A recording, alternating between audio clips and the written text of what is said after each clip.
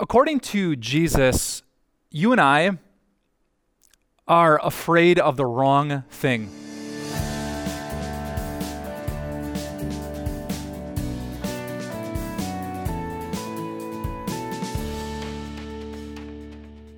In Philippians chapter 4, the Apostle Paul says, do not be anxious about anything. In 1 Peter chapter 5, the Apostle Peter says, cast all your anxiety on God. Don't keep any of it in yourself or in your heart. So Jesus and his closest friends would say this to you, to me, that. No, don't be afraid of that. So how can that be? If Jesus is the King of compassion, if he is the God of love, if he is the Savior who cares more about you and me than we will ever know, realize, or feel, how can he just say, don't be afraid? In a world where bad stuff happens to God's people all the time, backs give out, marriages break up, cancer infects and spreads and kills, how can he categorically say, all that? No. Don't be afraid of that. Well, today we're going to answer that question. Today, Jesus, in just 4 verses from Luke chapter 12, is going to give us 3 points that all come back to one big idea, that you and I don't have to be afraid. So if you're taking notes at home, I'd love for you to grab a pen and write this down. It's Jesus' first of 3 points where he said this: don't fear that. I'll let Jesus tell you in Luke 12, verse 4. I tell you, my friends, do not be afraid of those who kill the body, and after that, can do no more. That would be like Jesus saying to you, well, yeah, you might get cancer. It might be uncurable. It might kill you way before your time, but don't be afraid of that. Yeah, your family might fall apart. Your kids might go down a dark path. Vows might be broken instead of being kept, but don't be afraid of that. Yeah, Mike, your back might go out. Your athletic career might be done. You might lose your voice, lose your ministry, lose your job, lose your hearing, lose your mind, become a vegetable for the last 30 years of your life. But don't be afraid of that. But that seems crazy. How could Jesus say that to us? I thought a lot about that question. And I can only come up with one good answer. Math. The reason that God says to you, don't be afraid of any of that, is because of math. Let me use my journal to explain what I mean. Let's assume the pages in this book are the extent of your life. This is your whole personal story. I think the reason that you and I so often get afraid is because we're afraid that if something happens, all the pages of our story will be bad. It won't be the story that we wanted for ourselves. I mean, if I live to 80 and my back goes out at 40, that's like half of the pages of this book that will be filled with pain and challenge and hardship. That's why I'm afraid.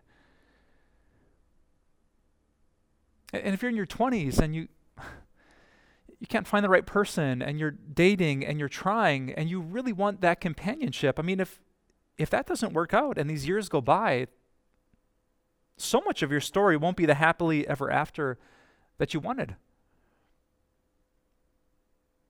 And if you're a teenager or in college and you don't get the grades or the scholarship, if you don't get the school or the internship, if you don't get the offer or the opportunity, like that is so much of your story that just won't end up like you wanted it to. So many lines, so many sides, so many pages. That's why we're afraid. But here's what Jesus knows. Jesus knows how to do the math. Jesus knows that this life isn't your whole story. You caught that from his words in verse 4, right? He said, don't be afraid of those who can kill the body, and after that, which means there's an after that, which means there's a life after this life. So if you, like Jesus, believe in an afterlife, an eternity, how much of this life is actually your whole story? Are those 80 years of disappointment half of it compared to eternity? A quarter of it? 1/10 of it? 1 page of it? 1 side of it? No.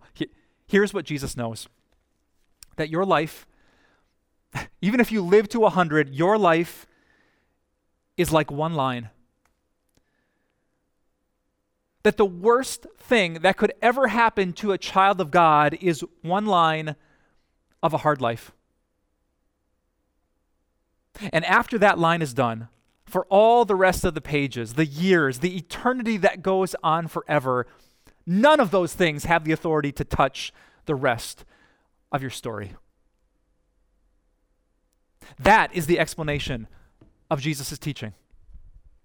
That cancer, bad guys, breakups, bankruptcy, viruses, sicknesses, cancer, U-turns, detours, none of it has the authority to mess with your eternity.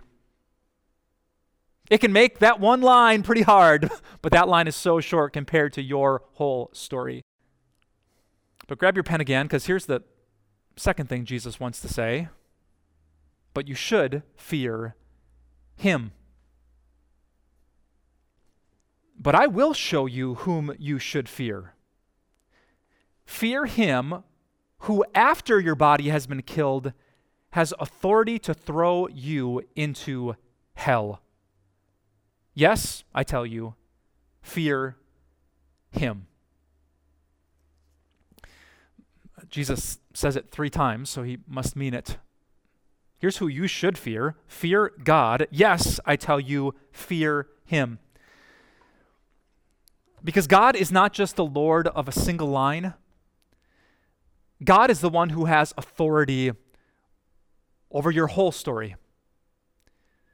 God is the one who has authority to throw your eternal soul into hell.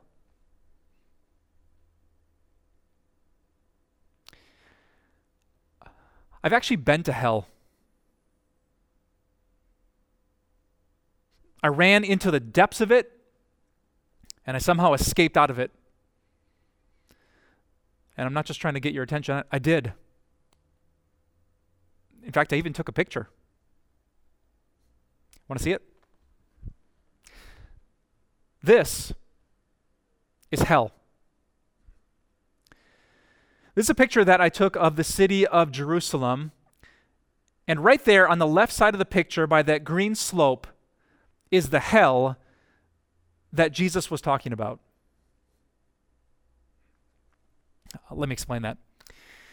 The word used here that's translated hell is the Greek word Gehenna, Gehenna. And Gehenna is actually a compound word. Ge means valley, and Henna comes from a guy's name, Hinnom. I live in Appleton, Wisconsin, in the Fox Valley. Well, Gehenna technically was the Hinnom Valley. And that was the place that Jesus referenced whenever he wanted to talk about the suffering that would happen after this life, the place we know as hell. Which begs the question, well, why would Jesus pick that? What was it about that place, that valley south of the city of Jerusalem, that Jesus would compare it to the suffering of hell? Well, here's the story of that valley. In the Old Testament, dark things happened in Gehenna. Sinful, evil, blood, death, suffering, wailing, gnashing of teeth, because in Gehenna, tragically, children were sacrificed.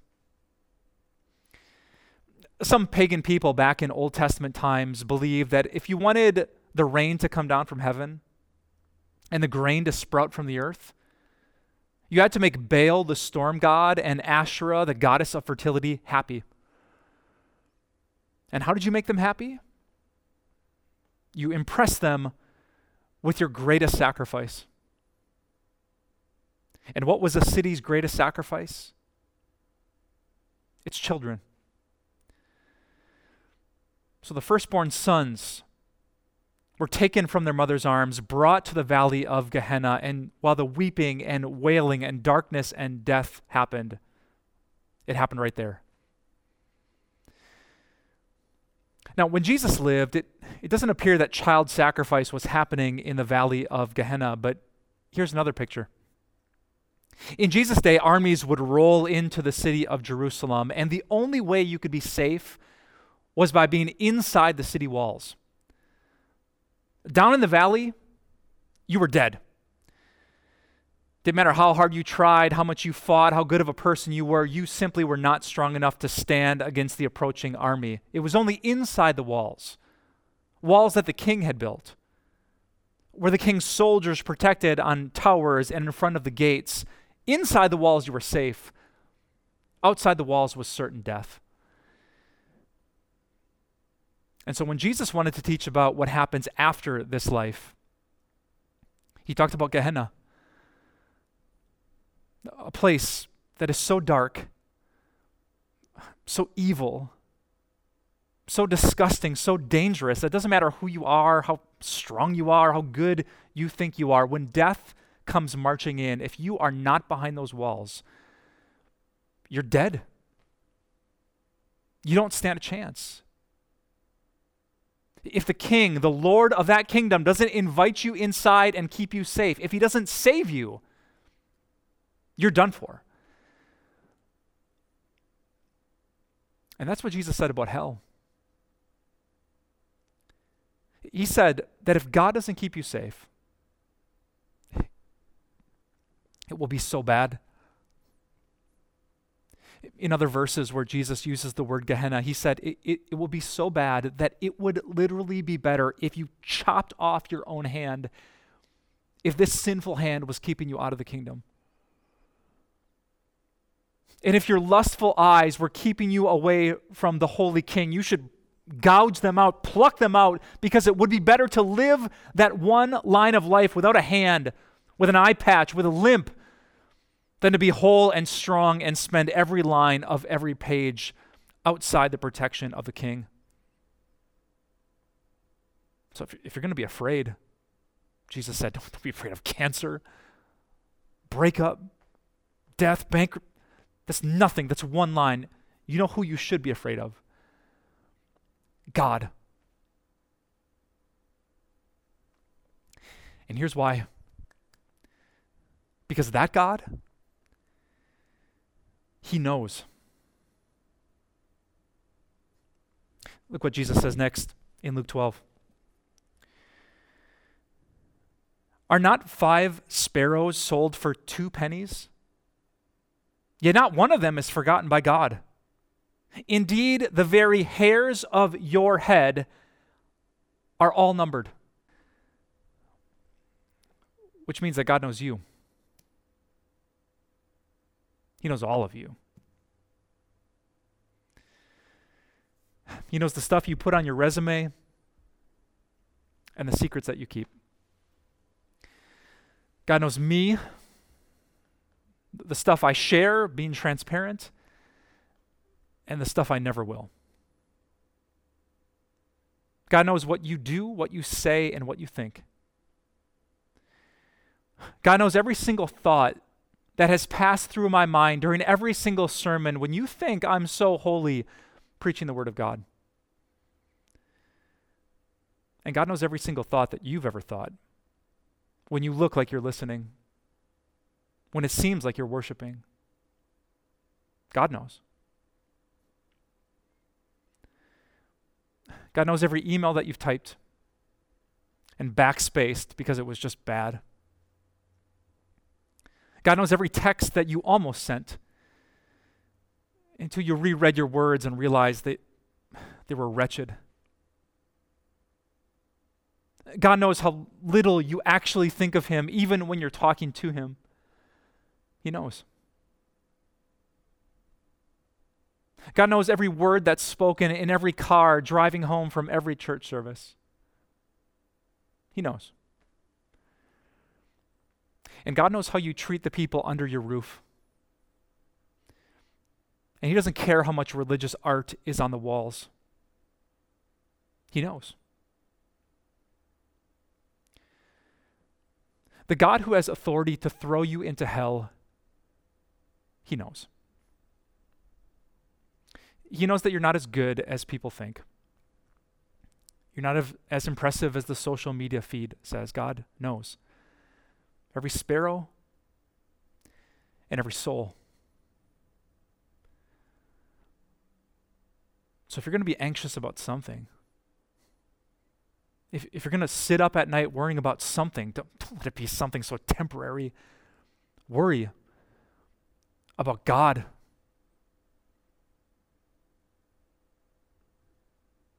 Or don't.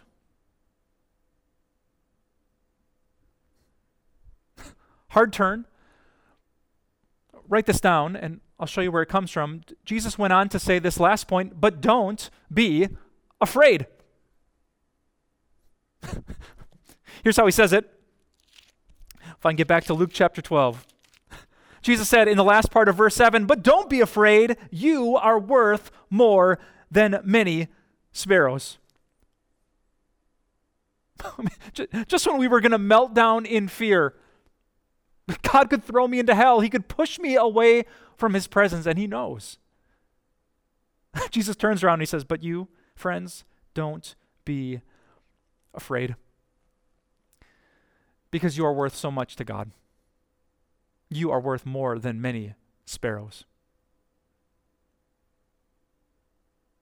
You know, I Googled the word worthy the other day. And I clicked on that little tab that said images. And I noticed two things. Almost every other picture went back and forth. There were a bunch of the images that said, you are just worthy because you're you. You know, those fancy, inspirational Pinterest posts. I am strong. I am brave. I am worthy. That was about half of them. But do you know what the word worthy actually means? Look it up on a dictionary. It means moral, deserving, good, and blameless. So if God knows, would he say that? But thank God there were other images. They didn't say, you are so worthy. They said, he is worthy. It's what Jesus' friend John said in the book of Revelation, worthy is the Lamb who was slain to receive wealth and honor and glory and wisdom and praise. We are worth so much, not because of ourselves, but because of Jesus. Because he is worthy. Because he gave up everything. We do not have to be afraid. Because the God who knows everything about us, every regret, every sin, even the things that we've forgotten, he has chosen to remember those things no more. So everyone who is a friend of Jesus, everyone who clings to his cross and trusts in his blood, we don't have to be afraid. You see, Jesus died outside the city walls so that we could live within them. Jesus' soul was plunged into the darkest valley so your soul could be lifted to the highest heaven. Jesus ended up in his own Gehenna so that you would spend forever in glory. Jesus was sacrificed so you and I could be saved. So that God could stoop down like a good father and look us in the eye and say, don't be afraid. You are worth so much to me. Wrapped in the perfect life of Jesus, we are so worthy.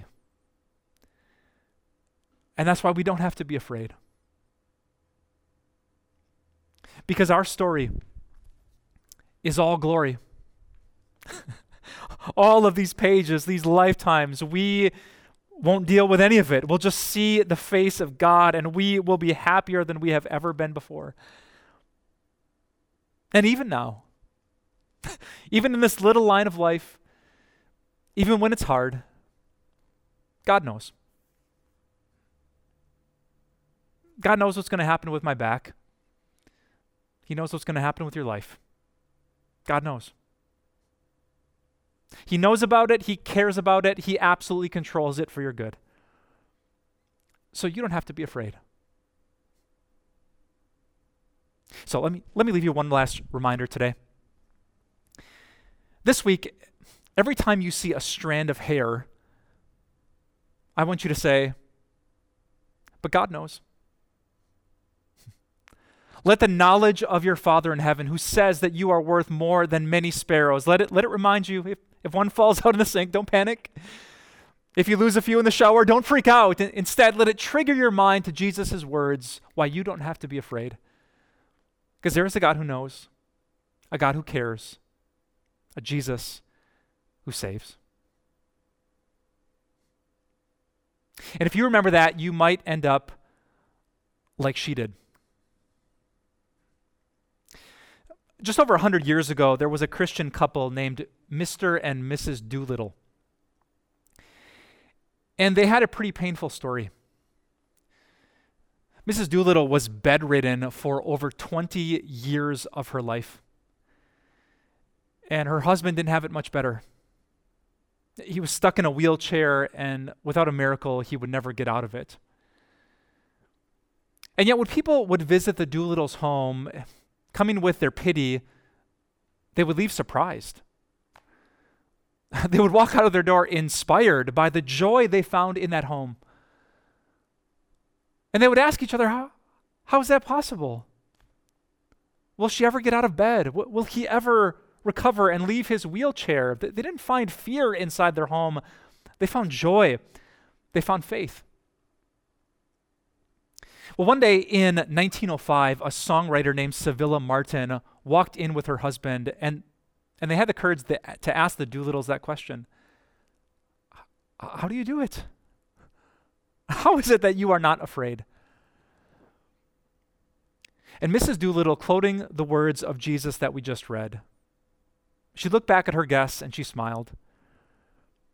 His eye is on the sparrow. And I know that he's watching me. Moved by that simple message, Sevilla went home. And later that year, she wrote her now famous hymn, His Eye is on the Sparrow. Here's what it says. I sing because I'm happy. I sing because I am free. God's eye is on the sparrow, and I know he's watching me. I know that God knows. So I'm not going to be afraid. I know how this story is going to end. And I know who's with me during this one little line that I call life. So, brothers and sisters, do not be afraid. Keep the faith. God knows. And he knows you. Let's pray. Oh, Heavenly Father, I can't wrap my brain around your knowledge and your power and your love. I can't imagine how much time that your people will have in your presence. That this short little life is like a labor pain that might last a day, but there are so many days coming with this family that you're creating. So I pray today for all of us, God, for incredible faith. Help us to take our eyes off of these temporary situations that we can't control, that we don't know about, and instead fix them on you, the God who is in control, the God who cares, and the God who knows. Father, it would be such a bright light if we wouldn't live like the world. They're so afraid of things they don't know, but we believe in a God who does. So dispel our fear. Help us to live out your Son's words, to follow in the footsteps of Peter and Paul and not be anxious about anything because we've given it to you. and we trust that you know, and you'll do what's best for us. God, I can't wait to see your face. I try even now, and it makes me sing because I'm happy. But one day I will actually see, not with faith, but face to face. And my joy, our joy, will never end. Keep us strong until that day. And we pray in the strong name of your beautiful Son, Jesus. Amen. Doesn't it feel like we've been dealing with crisis after crisis in our country?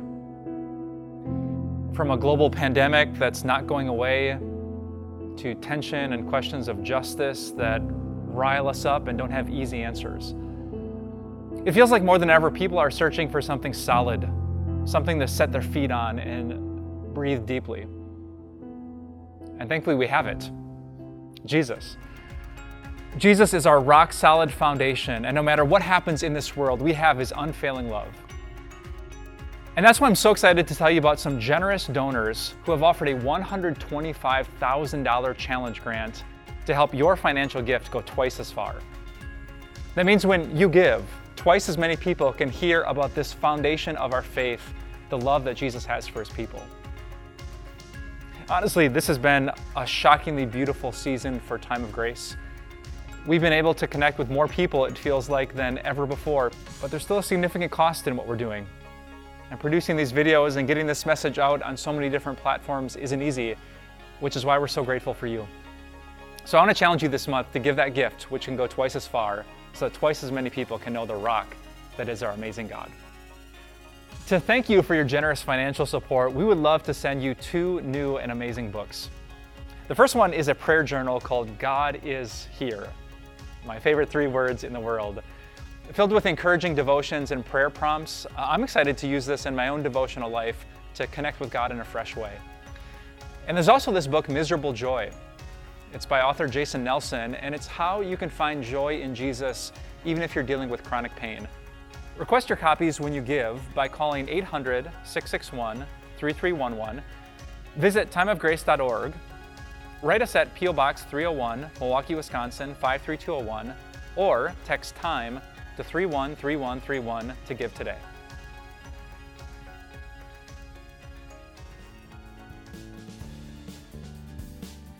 Time of Grace doesn't end here. We offer so much more. Visit us at timeofgrace.org. You'll discover resources to help you in your walk of faith. These include blogs, Grace Moments devotions, and our daily video devotionals. Connect with us on social media. Join our Facebook group, where you'll meet a strong community of believers. Follow us on Instagram and get an inside look at our ministry. And if you need someone to pray for you, call us or submit a prayer request. Thank you so much for your support. We'll see you here again next week. Hey everyone, it's Pastor Mike. You probably thought you were done listening to me, but here I am again because I need your help. We love more people to hear this great message of God's love. So if you could rate and review this podcast, it could reach more inboxes, more ears, more eyes, more hearts, so that people could have more hope in Jesus. If you like listening to our podcast and finding out how you can keep God's Word at the center of your life, hop on over to our friends who produce the podcast When Fear Reigns. Dr. John Parlow, who is actually my childhood pastor, and Pastor Ben Workentine answer your questions and take a deep dive in how to live your Christian faith in an increasingly secular world. Check them out on iTunes, Spotify, Stitcher, or wherever you get your podcasts.